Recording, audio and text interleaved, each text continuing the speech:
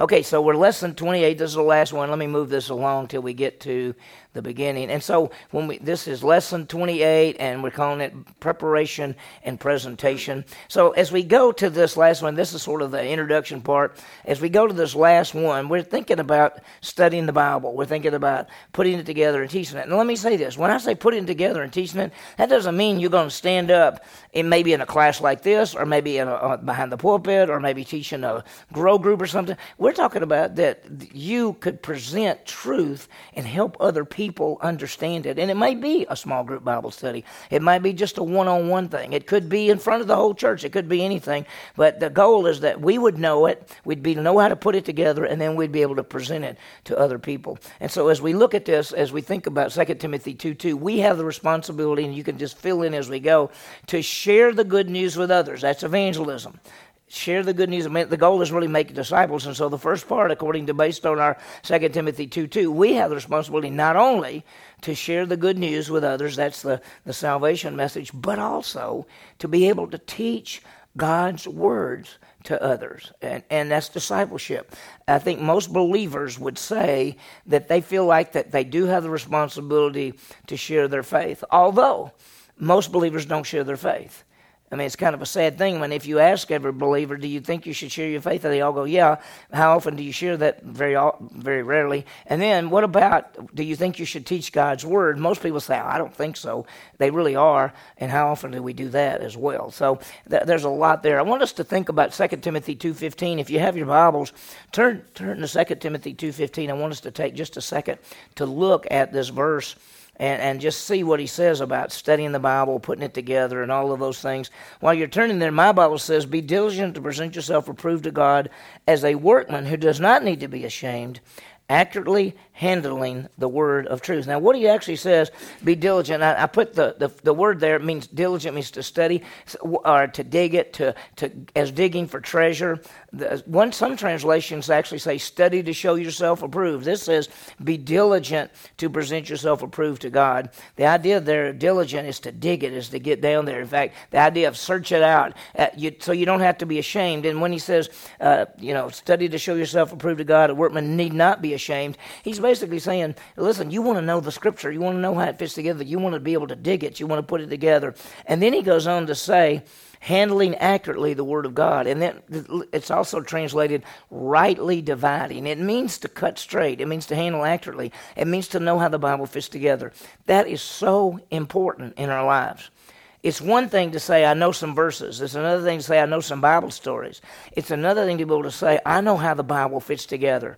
If we said, draw up end times, can you do that? Could we say, could you give the flow of the Old Testament? Could you go back and start with Genesis 3 and show the flow of the Messiah from Genesis 3 to Genesis 12 to 2 Samuel on down? Could you do that? We want to be able to rightly divide the Word of God. What if a person came to you and said, why is it in the Old Testament they offered sacrifices, but in the New Testament you don't offer sacrifices?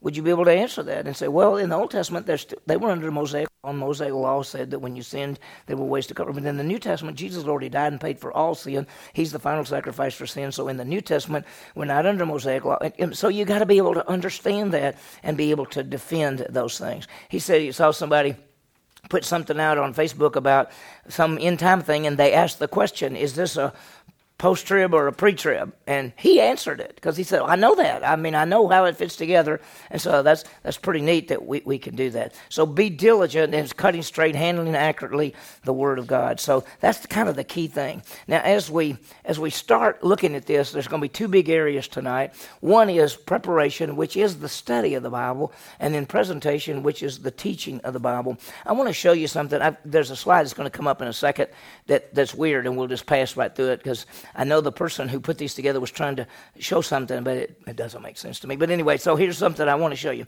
Let's think about this. What if there was a guy, and he was an evangelist, and he went, every night he went someplace and presented the gospel, and 1,000 people trusted Christ every night? We'd say, that is unbelievable. But he leaves and goes, and the next night is another 1,000, and the next night's another 1,000, the next night, there's another 1,000. How many is that a year? 365,000 people that have become believers. How many of these were trained?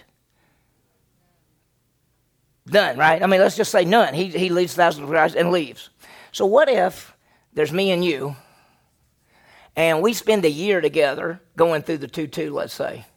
And at the end of a year, then I go and I have another guy, so that's us 2. And then you go get another person, and that's 2. And so that's 1 year, here's 2 years. And then at 3 years, then I go get another guy, he go gets another guy. So now we've got 4 here and, 8. And then that's 3 years. And then 4 years. Do you realize that in 20 years, even though this is 365,000 a year, in 20 years, there's more of us than them. There'd be all these people who have never been trained. They've all been evangelized but never trained. These have not only been evangelized but trained for a whole year. So what's the goal? Is the goal addition or is the goal multiplication? And so that's the key. That's why why Paul says to Timothy, take what you've been taught and entrust it to faithful people. It's not just share your faith, because if you share your faith with 2 people, then they just go on. But if you share your faith with 2 people and you train them both, and then a year later those are training people, suddenly it's gone from 2 to 4 to 8 to 16 to 30. It just keeps getting bigger and bigger and bigger. And that's why the Bible really talks about multiplication. Discipleship should be multiplication, not addition. And so as we think about studying the Bible and teaching the Bible and presenting all that, that's what we want to do. This chart right there, I'm not sure what that is. But anyway, so let's move on as we think about it. And it says we want to teach the Word of God. And as we look at it, we want to teach the Bible. Not stories, not information about the Bible. I told you I taught some young people this morning at about 7, and we were talking about what to look for in a church. And I said, listen, we want to what? Teach the Bible. I said there are 3 types of what I call 3 types of pastors. There's those who talk well. Some of them are so good at talking that they draw large crowds. I mean, they're witty, they're funny, they're good. But they don't teach anything. They just talk. And people go, that was wonderful. I said, what did he say? Oh, well, I don't know, but it was good. It was funny. Okay. Then there's people who actually talk about the Bible. Okay. And they're okay because what they normally do is read a couple of verses and they talk about it and they give a story to go and they talk about the Bible. And then there's the third group is those who teach the Bible. The Bible says teach the Word. Preach the Word, which is the word to communicate the Word. The idea is to take the truths and present them and help people understand them. So I think that the role is that we want to teach what?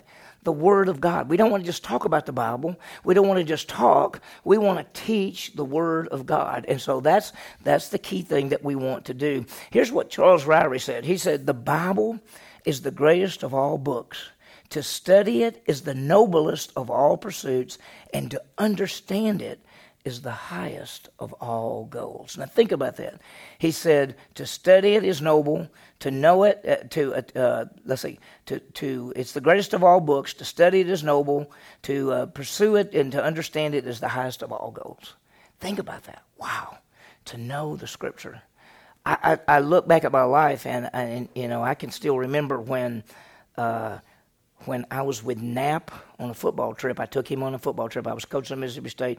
I took him to Auburn. We were playing Auburn on a away game, of course. And I had him as my roommate. And I didn't know. I said, Knapp, I don't understand. Why is this like Corinthians? And why is this like Peter? And why is this Romans? Why are these names of these books of the Bible? And he said, let's look at a map. And he showed me the map. And he said, see where it says Corinth? I went, yeah, Corinth. He said, this letter's to the Corinthians. I went, whoa. And he said, see Rome? That's to the Romans. I went, what are you talking about? So that's how it fits. For you guys, you grew up with this. I didn't grow up with any of this. And so since I now know some of the Bible, I mean, what a privilege it is to get to know the Bible, to be taught the Scripture, to be able to understand it and be able to say, I now have an understanding of how it fits. And That's what we want to do. We want to teach the Bible. We want to be able to do all that. And so why is the Bible so important? Well, Hebrews 4:12, you can just write this down if you want to, or you don't have to. It's the Word of God is alive and powerful and sharpening two-edged sword. It pierces for the Word, goes right to our hearts. We can study the Bible, and sometimes we go, oh my, and you go, wow, that is amazing. And sometimes you just say, I've never seen this before. Sometimes you say, I know that it's showing me something that I should be doing or I should not be doing. I mean, the Word of God is alive and powerful and sharpening two-edged sword. It pierces as far as the division of the soul and the spirits, the joints of the marrow. It goes right to the heart of the issue. Isaiah 55:11 says it never comes back void. This is why I can stand up on a Sunday morning and we can teach 1 Samuel, and somebody could say, you're telling me all those people out there need 1 Samuel? Yeah. Yeah, because what God will do is take His Word. It will never come back void. It will touch people exactly how God wants them to touch.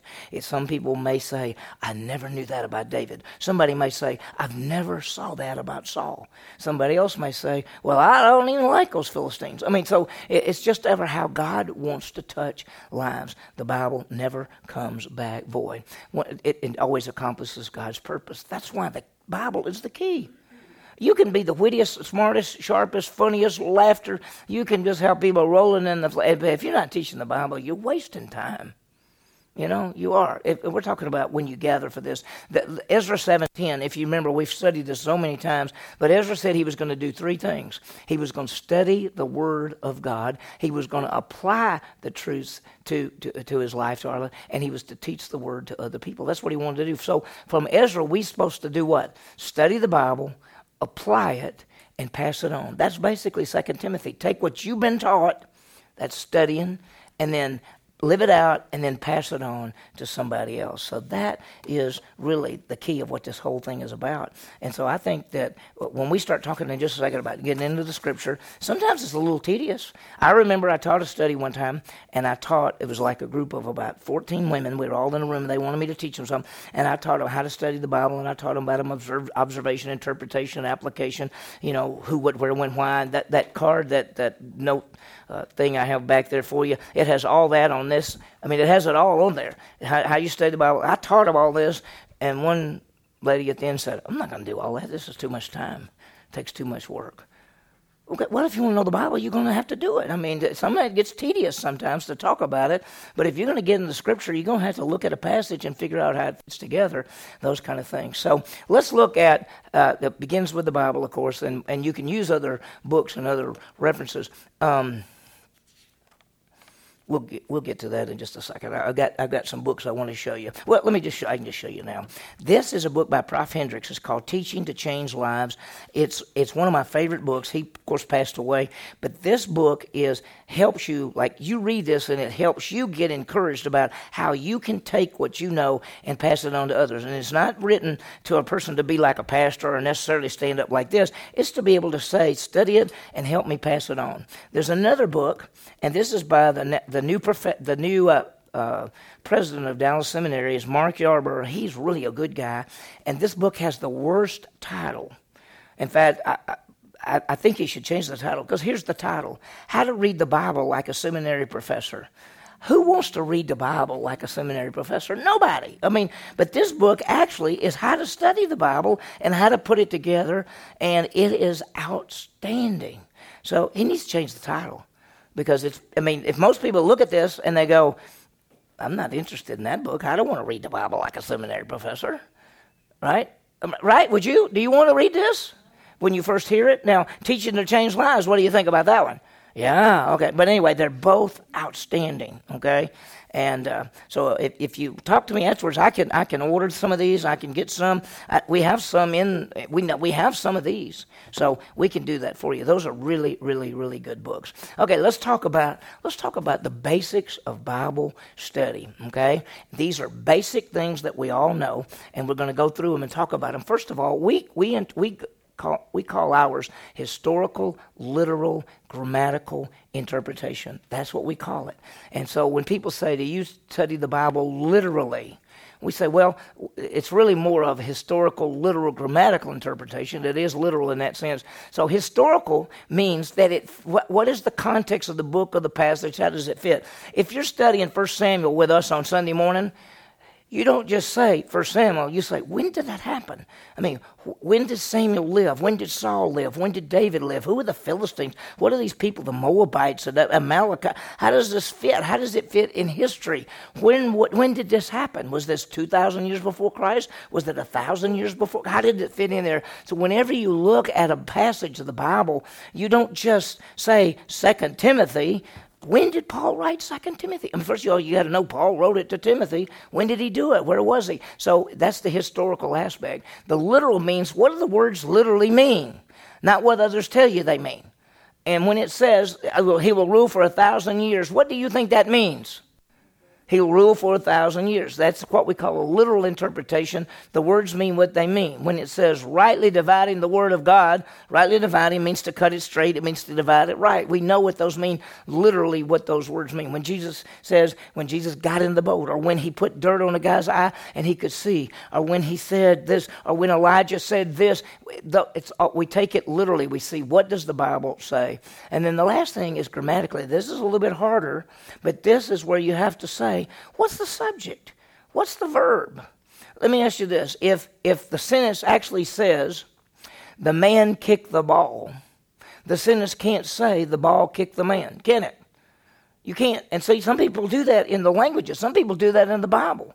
I was at a church one time when I was in seminary, and I was just visiting the church, and the guy that was teaching the class was doing the Gospel of Mark, and he got to a verse, and he actually said the verse said the opposite of what it said. He taught it as the opposite of what it said because he didn't look at it carefully. He thought it said something, and he just started teaching it. And some people looked around and caught it. Most people didn't even care. They didn't know. So you've got to look at, what does it actually say? What's the subject of the sentence? You know, you've heard me say this over and over, but that verse that says, "For by grace you have been saved." Okay, you can't say by grace you will be saved. You can't say by grace you are saved, because that's not what the verse says. It actually says you have been saved. It's a past tense verb in the Greek that says a continuing result. He's actually saying by grace you've been saved and you can always be saved. And so it makes a difference. And so when we study the Bible, we study it historically, literally, and grammatically. The second thing is we always study the passage in its context. That's number 2. And you got to look at the context. You got to follow the flow. And there are times I've had people say, "I don't understand this." I said, "Well, just keep reading." And they read and they go, "Oh, it says it right here." You know. I remember a person was reading Revelation chapter 1, and he sees Jesus, and these lampstands are around. And the person said, "I don't know what these lampstands are." I said, "Well, just keep reading, because the end of the passage says the lampstands of the 7 churches." So I said, "Now do you know who the lampstand is?" If you just kind of look at the context of the passage, always see the context of the passage. And then third, examples, Matthew 18:20, where 2 or 3 are what?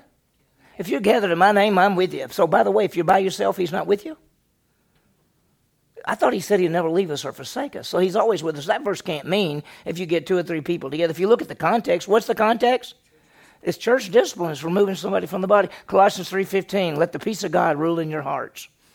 I've had people say, if you got a decision to make, you better have peace about it. That passage is dealing with get along with fellow believers. It has nothing to do with decision making.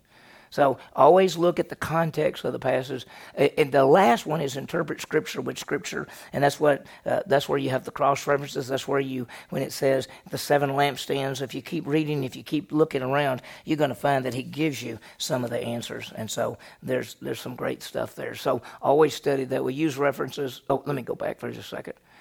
So use references, use other verses, use things. It's okay to have one of those Bibles that have a lot of cross-references. Just be careful. Sometimes all they're cross-referencing is a word, and sometimes the word cross-reference to another word doesn't mean it's the same context. It just means this word was used here and this word was used here. So be careful when you study those kind of things. So let's talk about ways we can study and teach the Bible, okay? And this is important.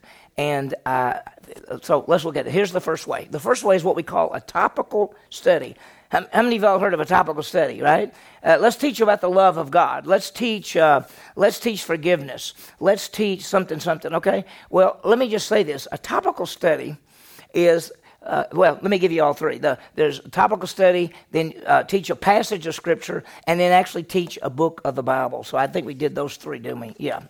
And then okay, so that's the big three. Topical study, passage of Scripture, book of the Bible.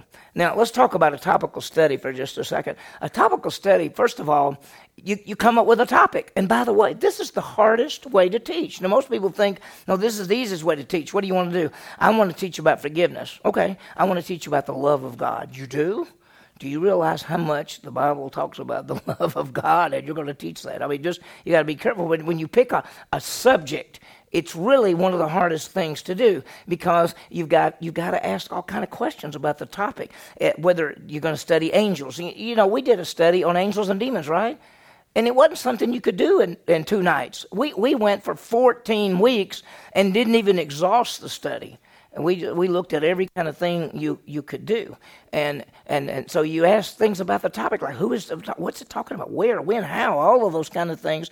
And so it's probably one of the hardest things. And let's say let me get one more. I think there's one more. Here's the thing. Think about this. If you said I want to study the love of God, or if you wanted to study forgiveness, you're going to have to look up almost every verse in its context to make sure you don't just pull a verse out. I was in a Bible study with a guy one time, and he was talking about, let's just say forgiveness. So he started off by saying, we want to talk about forgiveness tonight. Turn to this verse. And so he turned to the verse, and he read the verse, and he said, God says forgive. Then he said, and we went to like 9 or 10 verses in a row, and all he did was read the verses and say we should forgive. Well, that's not teaching forgiveness. I mean, that's just going to verses, so you got to be really careful that you just go to the verses. Let's say forgiveness. What would you do if somebody said to you, would you do a study on forgiveness? You could say, golly, that's a big subject because it's everywhere. So what is forgiveness? What does the Greek word forgiveness mean? What does the Hebrew word forgiveness mean? What is the command, be kind, tenderhearted, forgiving one another just in God in Christ Jesus has forgiven us? What are the reasons we forgive? What is the results of not forgiving? If God forgives us, why should we forgive others? How do we forgive ourselves? I mean, these are all kind of things you think about when you're going to study something. You don't just say, let me look up 10 verses about forgiveness and try to teach it. So what I'm saying is, if you said, I want to teach a Bible study, whatever subject you decide to teach, you're going to have to really do a lot of digging to put it together. And then, I do those kinds of things all the time. And we're doing the life of Elijah. That's a little bit different. We've done the life of Elisha, the life of Elijah. We've done forgiveness. We've done rewards. We've done all those things. Even each one of these lessons is almost a topical study in itself. And so it's not, as you can tell, they're pretty deep. It's not like I just picked 3 or 4 verses and said, this is what this is about. So I think studying, is a hard way to do it. Okay, the second way is using a passage from the Bible. And this is, I think, the easiest way to teach. Because you're going to the Scripture, you're taking a passage, you're looking at it in its context, and you're going to teach it. That's the plan. And how do you do it? Well, let me show you something. You read the passage over and over, also to see the passage and to get the context. And I'm going to give you some passages for you for fun, not tonight, but for you for fun to say, what if I wanted to study this on my own by myself? How would I do putting this together? So you read the passages over and over. You study it in its context of the book. If you did 2 Timothy 2, 1 through something, you can't just pull that out. You have to see how does it fit in the book. And the third thing is you use the Bible study methods, observation, interpretation, application. That's on the back of that card. It tells you how to look at a passage, what questions to ask, and what to look for. Let me give you some verses just to write down, okay? There are 4 places that I think you would have fun to go by yourself and dig it. Here's one. 2 Corinthians 5, 17 through 21. That's the number 1 passage in the Bible on reconciliation. Okay? Here's another one. Hebrews 12, 1 and 2. You know what that says? We're surrounded by such a great cloud of witnesses, lay aside every weight and the sin that does so easily entangle us, and run with endurance the race set before us, fixing our eyes on Jesus. It's only 2 verses, but it's huge. And how about Romans 12:1 and 2? I beseech you, brethren, by the mercies of God, to do what? Present your bodies. And then he actually tells you how to do it. Stop being conformed to the world, being transformed by the renewing of your mind. And then one other good one is Ephesians 2:1 through 10. Those are 4 places that if you said, I want to practice myself actually getting into a passage of Scripture and trying to study it on my own, you could pick out any one of those, and you would be surprised. I told y'all the first time I ever decided to study the Bible on my own, I had this idea that you should study a book of the Bible. So I thought, okay, I'm going to study a book of the Bible, and I picked Philemon because it only had 25 verses. I thought, okay, if I'm going to do this, I'm not going to get bogged down. And I never realized how deep that book is and what's in that book. That book has the doctrine of imputation in it. Remember, imputation is to credit from one account to another. Paul tells the Philemon that if Onesimus has done wrong, put it on his account and he will pay it. That's imputation. When you study books of the Bible, you go, oh my gracious, I didn't even realize that was in there. So read the passage, study it in this context, use the Bible study method, and so you have all these good things, and they're all kind of books. And then here's the 4th thing that you do. Then you can go to the resources. Let me tell you something not to do. Don't get a passage, say, okay, I'm going to do Romans 12:1 and 2. So you sit down and you read Romans 12:1 and 2, and then you pick up a commentary, and it says Romans 12:1 and 2, and then he starts off and you write all this down. And don't do that, because everything you see from that point on will be what you've already read. You do your own work yourself, by yourself. Don't look at other things. If you've got some resources that will help you see what Greek and Hebrew words are, that if you can, that's fine. But don't go read somebody's commentary. Let me just say this. Let's just make this up. Let's say you want to do Ephesians 2:1 through 10. Well, you might have the commentary that I did, Ephesians 2:1 through 10, the grace. Don't go look at what I said in Ephesians 2:1 through 10 until you studied it yourself. Because you may say, boy, JB missed that one, didn't he? Boy, he didn't know what he's doing there. I mean, it's true. So you want to study it yourself and then go to the resources. The third way is when you do actually book studies. Now, this is, you go verse by verse, passage by passage. Does that sound familiar? That's what we do all the time. We do it on Sunday mornings. We do it at different other places. And it's the same method as number 2, except you can't just on Sunday morning stand up and say, turn to 1 Samuel chapter 14. Okay, let's look at verse 1. Well, Paul said, or Peter said this, or John said this, or you can't do that. You have to say, okay, as we look at this passage this morning, remember where we are in the book. We've seen this. Saul has become king. When you're teaching verse by verse, passage by passage, you have to continually help people see where you are, especially if it's a Bible study or something, because some people might not have been there. Some people forget everything. Listen, if I said to you right now, what did we teach last Sunday? Most of you would probably say, it was good, but I don't remember it, right? I mean, we just don't remember things. In fact, I'm trying to remember, was it chapter 14? I don't remember what chapter it was. I mean, I don't even remember it. So that's why you have to help people review and put it together. Okay, so it's some great stuff. So any questions about any of this? Let's see, what else do I have? Okay, let me go back.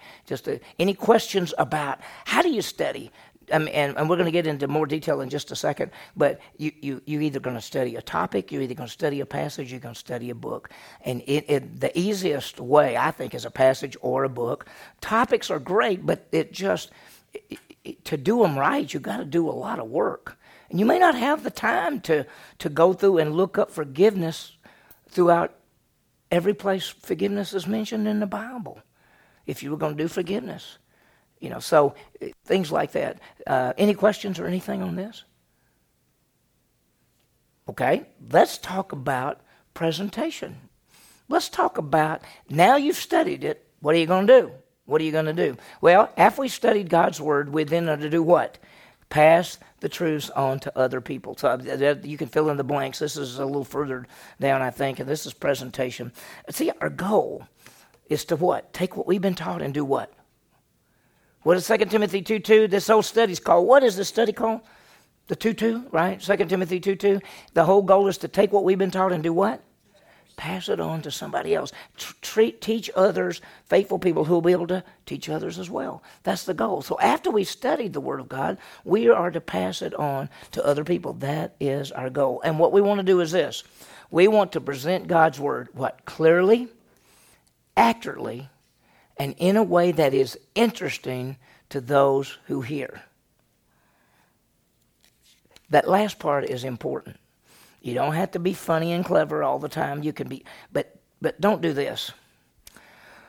Turn to Ephesians chapter 2, and we're gonna look at a verse I think tonight that I think you're going to enjoy it a lot, and it has a lot in there. And so Paul is writing to the Ephesians, and so turn to Ephesians. Is that what you want, or do you want somebody to go? Okay, let's turn in your Bibles to Ephesians 2, because what we're going to do is we're going to see 3 things that Paul teaches in Ephesians 2. I think you're going to love it. Right? There's a difference. You don't want to. Prof. Hendricks used to say, "Don't bore people with the Bible." So you want to. Not only is it to be clear and accurate, but it is a way that is interesting to those who hear. So just remember that when you present it, that's kind of the goal that you're trying to do. So let me give you, this is some really fun stuff. And so here's what we're going to see. 3 big aspects. Are you ready? 3 big aspects. First, we're going to see what we call the final preparation. Okay? Then we're going to see the basics of a message. And we're going to see some tips in delivery, okay? So I'm just going to give you some things that I've learned over the years and things like that. The first time I ever taught, I can still remember that Knapp said, "I want you to teach this class." This is a class. I had taught one other time, and I still remember that night, had a little thing like this, and I stood in front of the people, and I went, "Well, I'm so glad you're all here." I was so scared. I didn't know what to do. I mean, but as years go by, you get more comfortable. And people say, "Do you ever get nervous up there?" I go, "No." And they said, what if it was like a lot of people? I said, "I'd rather it be 10,000 people than 2 people." It doesn't matter how many is there. You're gonna teach the truth, and if you're teaching the truth, you'd rather have 10,000 people hear it than 2 people. I mean, you know what I'm just saying. So numbers I've talked to people, and they've said, "I came up to the platform to give an announcement or something, and I looked out there, and your heart just stops beating there for a second, because you're not used to seeing all those people looking at you. It doesn't bother me now. But before I started really growing as a Christian and studying and all that, it did. But now with the gift of teaching, I can hardly wait to do that. Let's talk about final preparation, okay? Final preparation. We want to be clear and accurate, and that's a key. You want to be clear and accurate. We've studied the Bible. We've put it together. We want to be able to communicate the truths, whether we're given a devotional, a one-time message, teaching a topical study, going through a book. It doesn't matter. We want to be very, very clear. And so we ask ourselves these questions, okay? What is the main point? What are you trying to teach? Now, sometimes there may be more than just one thing. I mean, we can see several things, but what's the main idea, or what is the idea? You know that the Bible is divided into paragraphs. I don't know if you realize that, right? Most of your Bibles actually show paragraphs. And most like if you have a New American Standard or a Bible like mine, the real dark numbers is the beginning of another paragraph. So I don't know if you realize that. And usually a paragraph has a main idea. So if you study some verses, sometimes they're just one paragraph with a main idea. So what is the main idea? What is Paul saying? And when Paul talks about being reconciled, what's the subject of that little section? Being reconciled. I mean, so you look at it. So what's the main point? What do you want them to apply and understand? What do you want them to know? What do you want them to understand? What do you want them to live out based on this passage? What are you trying to do with it? Because you're not just teaching to teach it, you're teaching it to them to understand it and apply it. And the third thing is, what illustrations or what things can you say that can help them understand it? Illustrations are fine.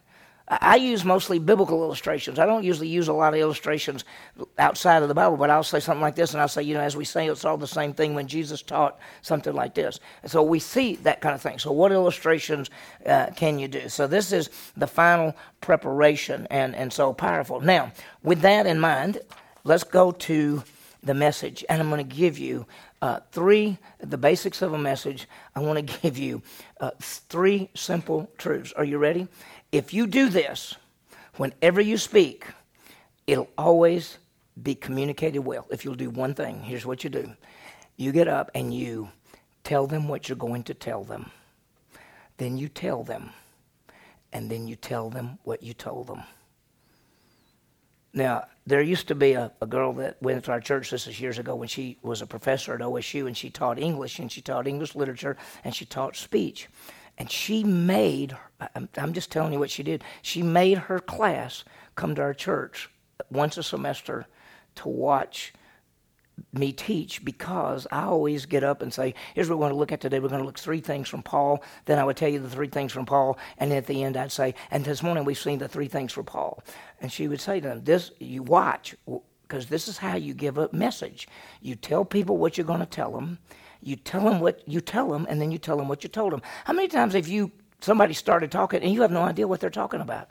You go, what are they talking about? What are they talking about? So the basics of the message are, the 3 simple truths is the introduction, okay? The introduction is you tell them, and if you move down now to where it says the details, the introduction, you tell them what you're going to tell them. You tell them that. You tell them this is what you're going to study. You tell them the passage. You teach. You illustrate. Then you give the summary. So in the introduction, tell them what you're going to tell them. This evening, we're going to look at Acts chapter 1, verse 8. We're not only going to look at one verse, but as we look at this verse, we're going to see that Jesus gives his final message to his disciples. They're on the Mount of Olives, and this is his final message. And what we're going to see as we study this passage, we're going to see what we're supposed to do, how we're supposed to do it, and where we're supposed to do it. So get ready as we look at Acts 1. What did I just tell you? I told you exactly what we're going to talk about. We're going to talk about Jesus' final message on the Mount of Olives to the disciples, and we're going to see 3 things. What we're supposed to do, how we're supposed to do it, and where we're supposed to do it. And that's Acts chapter 1. And then you could have, as you do this, you could have, that's the message and that's the summary. So in the introduction, tell them what you're going to tell them. And you want to capture their attention. If you just said, turn to Acts chapter 1, verse 8, and we're going to look at a verse this morning. Okay, somebody read it. Okay. That's nothing. I don't even know what we're talking about. But if I said, turn in your Bibles to Acts 1:8, because we're going to look at something great. Jesus' last words. What did he tell his men right before he ascended into heaven? Because in this end of this passage, he's gone. What did he tell them? We're going to see 3 things. We're going to see what we're supposed to do, how we're supposed to do it, and where we're supposed to do it. So let's turn it. So let's look, see there's a difference. You've communicated and you've captured attention. You've got an illustration, and maybe you start off by saying, if you were going to die, and you knew you were dying, and your family was around your bed, what would you want to tell them? What would be your last words? And then you say, Jesus is leaving. This is his last words to his guys. What's he going to tell them? That's an illustration that starts it off. So you want to get their attention. You want to do that, and so that's how it fits together. So with that, you tell them words are important. Words are important. I'm not great with words. I mean, there are people who are just so much more creative than me. I just use old basic stuff because I'm not very smart. And I just say, well, I just said fall down. I didn't know what else to say, So anyway, let them think. Let people think about it. What if I said, what would be your last words? And you don't just start talking. You let people think for a second. What would be my last words? What would I want to tell Catherine and Sarah and Karsten and Riley and what would I want to tell them if I was dying and I knew that was it? What would you tell them? What did Jesus say? Because he's been with these guys for 3.5 years, and they love him. And he's told them all this, and he died, and he rose again, and he's walked on the earth for 40 days, and he's taught them for 40 days. But what's his last words going to be? So introduction is you capture their attention. You tell them what? You tell them what you're going to tell them, okay? Then you teach them. You tell them. And you make the points clear. And what is Acts 1:8? But you shall receive power when the Holy Spirit's come upon you, and you shall be my witnesses. And so you talk about the word power. What is it? It says you shall receive power. Well, that's the Greek word dunamis, which means ability. He says you're going to get ability when the Holy Spirit. Who is the Holy Spirit? And you start teaching about that when he comes upon you, and you shall be my witnesses. What is a witness? That's the person who tells the truth. That's the person who tells what they know. And you might even then go over to 2 Corinthians 5:20 and say, we're witnesses. They're witnesses. We're ambassadors for Christ. We get to tell people about Christ. So you tell them the message, and you tell them what's going on, and you give some illustrations, and you put the passage together for them, and they go, wow, and you teach them through the passage. I do a thing with the farmhouse guys every year. It's always their freshmen. It's their pledge class, so they come in. So this is their first time they've usually been with me. But I always take John. I teach them John chapter 3 every time, and I teach the Nicodemus coming to Jesus, and I teach through the passage. I tell them who's a Pharisee, what's this. A lot of them know the Bible; they know it enough, and we put that passage together. So you want to teach people what that passage says, and tell them the truth, and make it clear. If it says something that's hard, you still have to say something that's hard. Use illustrations to help and visualize and relate the passage. And stick with your main points. Keep teaching through what you're trying to do. And you could even say, so what did he tell us? He said, you shall receive power. That's how you do it. You shall be my witnesses. That's what you're supposed to do. And you'll start where? Jerusalem, Judea, Samaria, other parts of the world. So we said he's going to tell us what we do. We're witnesses. He tells us how to do it in the power of the Holy Spirit. He tells us where we're going to do it, beginning in for them, Jerusalem, Judea, Samaria, and othermost parts of the earth. For us, it's somewhere else. So you get to you may raise questions. I've taught on Sunday morning and asked questions. I'll say, and if you believe, you get what? And everybody goes, eternal life, something like that. The summary, the application is tell them what you just told them. So you start off, here's what we're going to talk about. Then you tell them what you're going to talk about, and you get to the end and you say, now here's what we've talked about. Here's what we've seen. Tell them what you told them. Bring together the summary of the main points. You'd say something like, Jesus gives his final word to his witnesses. He tells them that they're going to get power, and beginning right where they are, they're going to tell the message of Jesus Christ. So what would be the applications? Well, first of all, we witness in what power? Power of the Holy Spirit. What's our message? We tell about Jesus' death and resurrection. Where do we tell this message? You start where the people are the closest to you, and then you spread it out. That's applications for us, okay? So that's just a way to teach. And if you'll just remember this, tell them what you're going to tell them, and then tell them what you told them. It'll change everything. Because you will have to say to yourself, okay, what am I going to tell them? And then you tell them, and then you say, what did I tell them? And make sure you told them the right thing. Okay, we taking what you study and turning it into a message to communicate with others. It's a hard part. It's about the hardest part because you've studied it, you put it together, you said, man, I understand Acts 1:8. Okay, how are you going to communicate those truths to somebody else? So with that in mind, let's talk about some tips and things about teaching the Bible and all those kind of things, okay? So I've got tips and delivery. Here's number one. Be excited. Be excited. Remember, don't go, turn in your Bible to Ephesians chapter 4. This should be really fun, right? Turn in your Bibles to Ephesians 4 because we're going to see three things from this passage tonight that will help us as we seek to stand for Christ.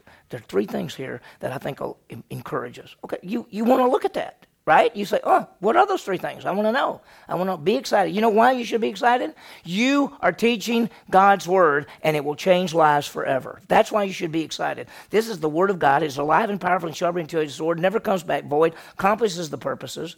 Just remember that. So this is what John Maxwell said. I thought this was pretty neat. He writes and says, confidence and preparation, it brings energy and passion. He says the more energy you bring to the process, the better you are at conveying it to your audience. He just basically, he's a speaker. He's not necessarily a Bible teacher, but he talks about if you don't come with passion and excitement and being saying, man, I love this. I can hardly wait to teach this. People come to me and they say, how many times do you taught the 2-2? I go, I have no idea. I mean, we've been doing it over 20 years, maybe longer than 20 years. Well, I know it's longer than 20 years because some of that's copyrighted 1998, isn't it? Yeah, I mean, that's 23 years right there. And somebody said, well, don't you get tired of teaching it? I said, I never get tired of teaching it. First of all, I never get tired of teaching. And second is I never get tired of teaching this stuff. This is so good. It's so fun. It's just so amazing. So be excited because you're getting to teach the Bible, and the Bible changes people's lives. That's what it is. And remember, God's Word is profitable. If you want to write that down, God's Word, A, it's profitable. All Scripture is inspired by God and is what? Profitable for teaching, reproof, for correction, for training in righteousness, that the man of God may be adequate, mature, equipped for every good work. Listen, the Bible is the key. I was teaching those young people this morning, and I said, what's our foundation for everything? And they went, Jesus. I said, how do you know about Jesus? And they went, Bible. I said, yeah, what's the foundation? And they went, the Bible. It is. It is. I mean, we love Jesus, and he's the greatest. He's our Savior. He's everything. But how do you know anything about Jesus? And how do you know what Jesus wants you to do? How do you find it? Where do you find it? The Bible, exactly. The word's profitable. It's powerful. Hebrews 4:12, alive and powerful and sharper than a two-edged sword. And the third thing is it's purposeful. It never comes back void. Listen, if you're a teacher and you can go with the confidence that when you give people the Bible, it will never come back void. It will accomplish the purpose that God has for it. That you don't have to say, I hope that's going to be good. Look, it's not a question of whether you're good or not. It's not about you. It's not about the teacher. It's about the message and the information that you're giving out, and you give it out with passion and love and excitement, but it's not about you. And that's why it's real easy when you get through teaching and say, was that any good? Well, it's not about you. It really isn't. And sometimes people will come up and they'll say, that was good. I go, grace of God. And it is. It's the grace of God. Grace of God you get to teach. Grace of God is the Word of God. The grace of God that is not the communicator that makes the difference. It's the message that makes the difference. So, God's Word. The second thing is be confident. When you're teaching, be confident. You know why? Because you're the one that studied it. You're the one that knows it. You're the one that's dug the passage. You're the one that knows how it fits together. And so you should be confident when you're teaching. And let me tell you, if you're not confident, then apparently you haven't studied enough yet.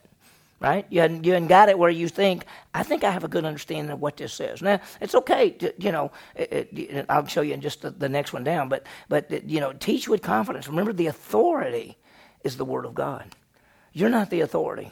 You're just saying what Scripture says. You're just teaching the Word of God. So you should be confident because you've looked at the passage, you put it all together. If somebody said, what's Acts 1:8 about? You'd say, hey, I know what it's about. It's got 3 things in there that we really need to know. And I know what the word power means because I studied it. I know what the word witness means because I studied it. I know where Judea is and Samaria. I know why he said that. I know, and you've studied it, so you feel confident about that. The other thing is don't be afraid to say, I don't know. You can't know everything. There's no way to know everything. Don't be afraid. You can't know it all. And I've been a pastor almost 40 years, and I've studied the Bible even before I got to be a pastor. And so I've studied it, and if you said, have you studied 2 Timothy? Yeah. Have you studied Romans? Yeah. I've studied almost every book of the Bible. There's still stuff, a lot of stuff I don't know. You could say, how does that fit together? I go, I don't know. And sometimes we say, there's no way to know because he didn't give us enough information. But sometimes we just have to say, I don't know, but I'll tell you what I'll do. I'll look it up. I'll see if I can find some things out. I can see if I can get some more information. Because sometimes they'll ask you a question and you said, I don't know. I didn't think about that. I don't know. Let me look it up. There's an old saying that was at Dallas Seminary that there were 2 professors. They were, and the story was that if you went to one professor and he was talking and you ask a question that he might not know the answer, he'd go something like, well, actually, when you look at the Bible, and he'd just beat around the bush and everybody could tell he didn't know. And then there was another professor who'd been there for years, and you'd say, Professor, what is that? And he'd go, that question is, man, that is so deep. I'm not prepared to answer that. Let me get some time to look it up, and I'll come back and we'll talk about it. Everybody went, wow. So if you don't know, don't beat around the bush. Just say, I don't know. You could say something like, I used to know, but I forgot, and so I'll now, But you just don't know. It's okay. It's okay to say, I don't know. Ask, that this is a key, especially if you got a Bible study. Ask questions dealing with application, not interpretation.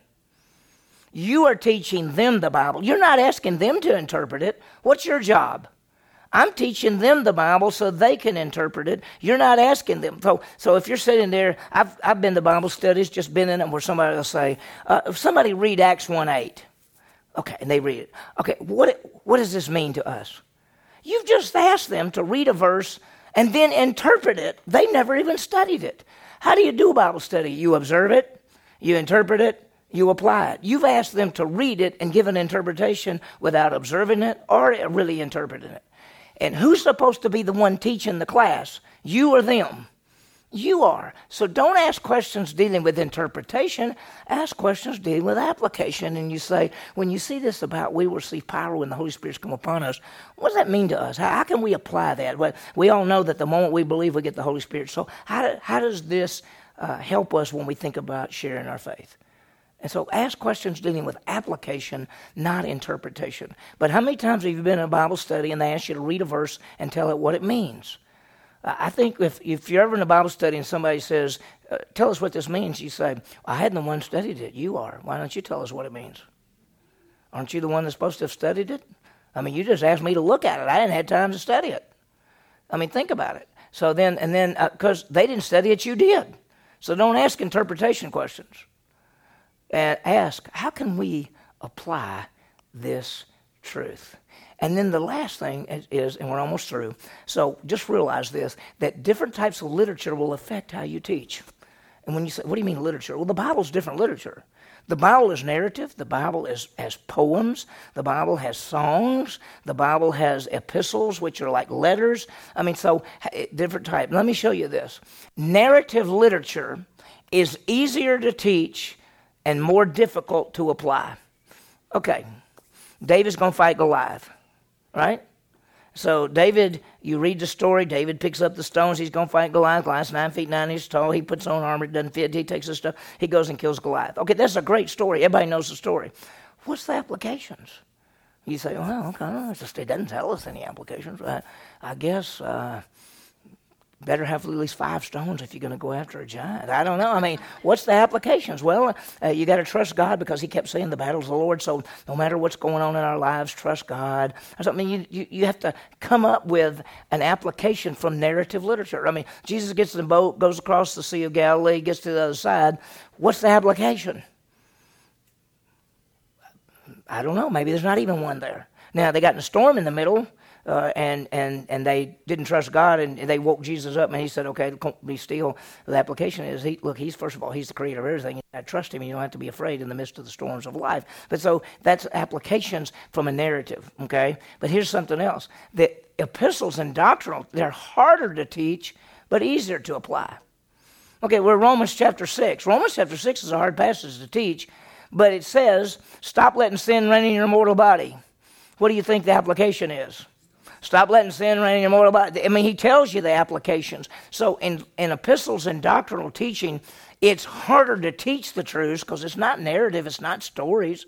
I mean, it's easier to teach the life of Christ. It's easier to teach 1 Samuel, 2 Samuel, because these are narratives, they're stories. It's easier to teach Elisha.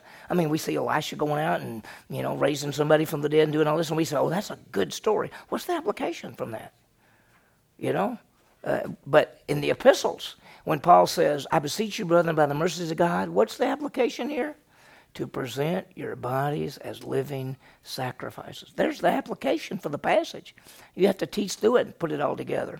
So some great stuff. I mean, it's great. I love all this. Now, you may not love all this. I do. But I think that if you're going to communicate the truth, and the whole reason we take the 2-2 is not just to say I know more information. It is to take what you've been taught and do what? Invest this into other people and put this to other people who will be able to teach others as well. So here's the summary. We present God's word clearly, accurately, and interestingly, I don't even know how to say that word, so that they can know and apply truths and principles from God's word. So you have the greatest privilege, and I have the greatest privilege, and that is to take the truths from the Word of God, which is alive and powerful. And this is not just some book. This is from the creator of the whole everything. He actually gave us information in written form, and he says, take this, know this, live it out, and pass it on. And that's what we're supposed to do. And that's the summary. And that's some verses there. Things which you've heard from me in the presence of many witnesses, entrust these to faithful men who will be able to teach others also. That's the whole theme book. That's the theme of this whole study. And then be diligent to present yourself approved to God as a workman who does not need to be ashamed. Do what? Handling accurately the Word of God, the Word of truth.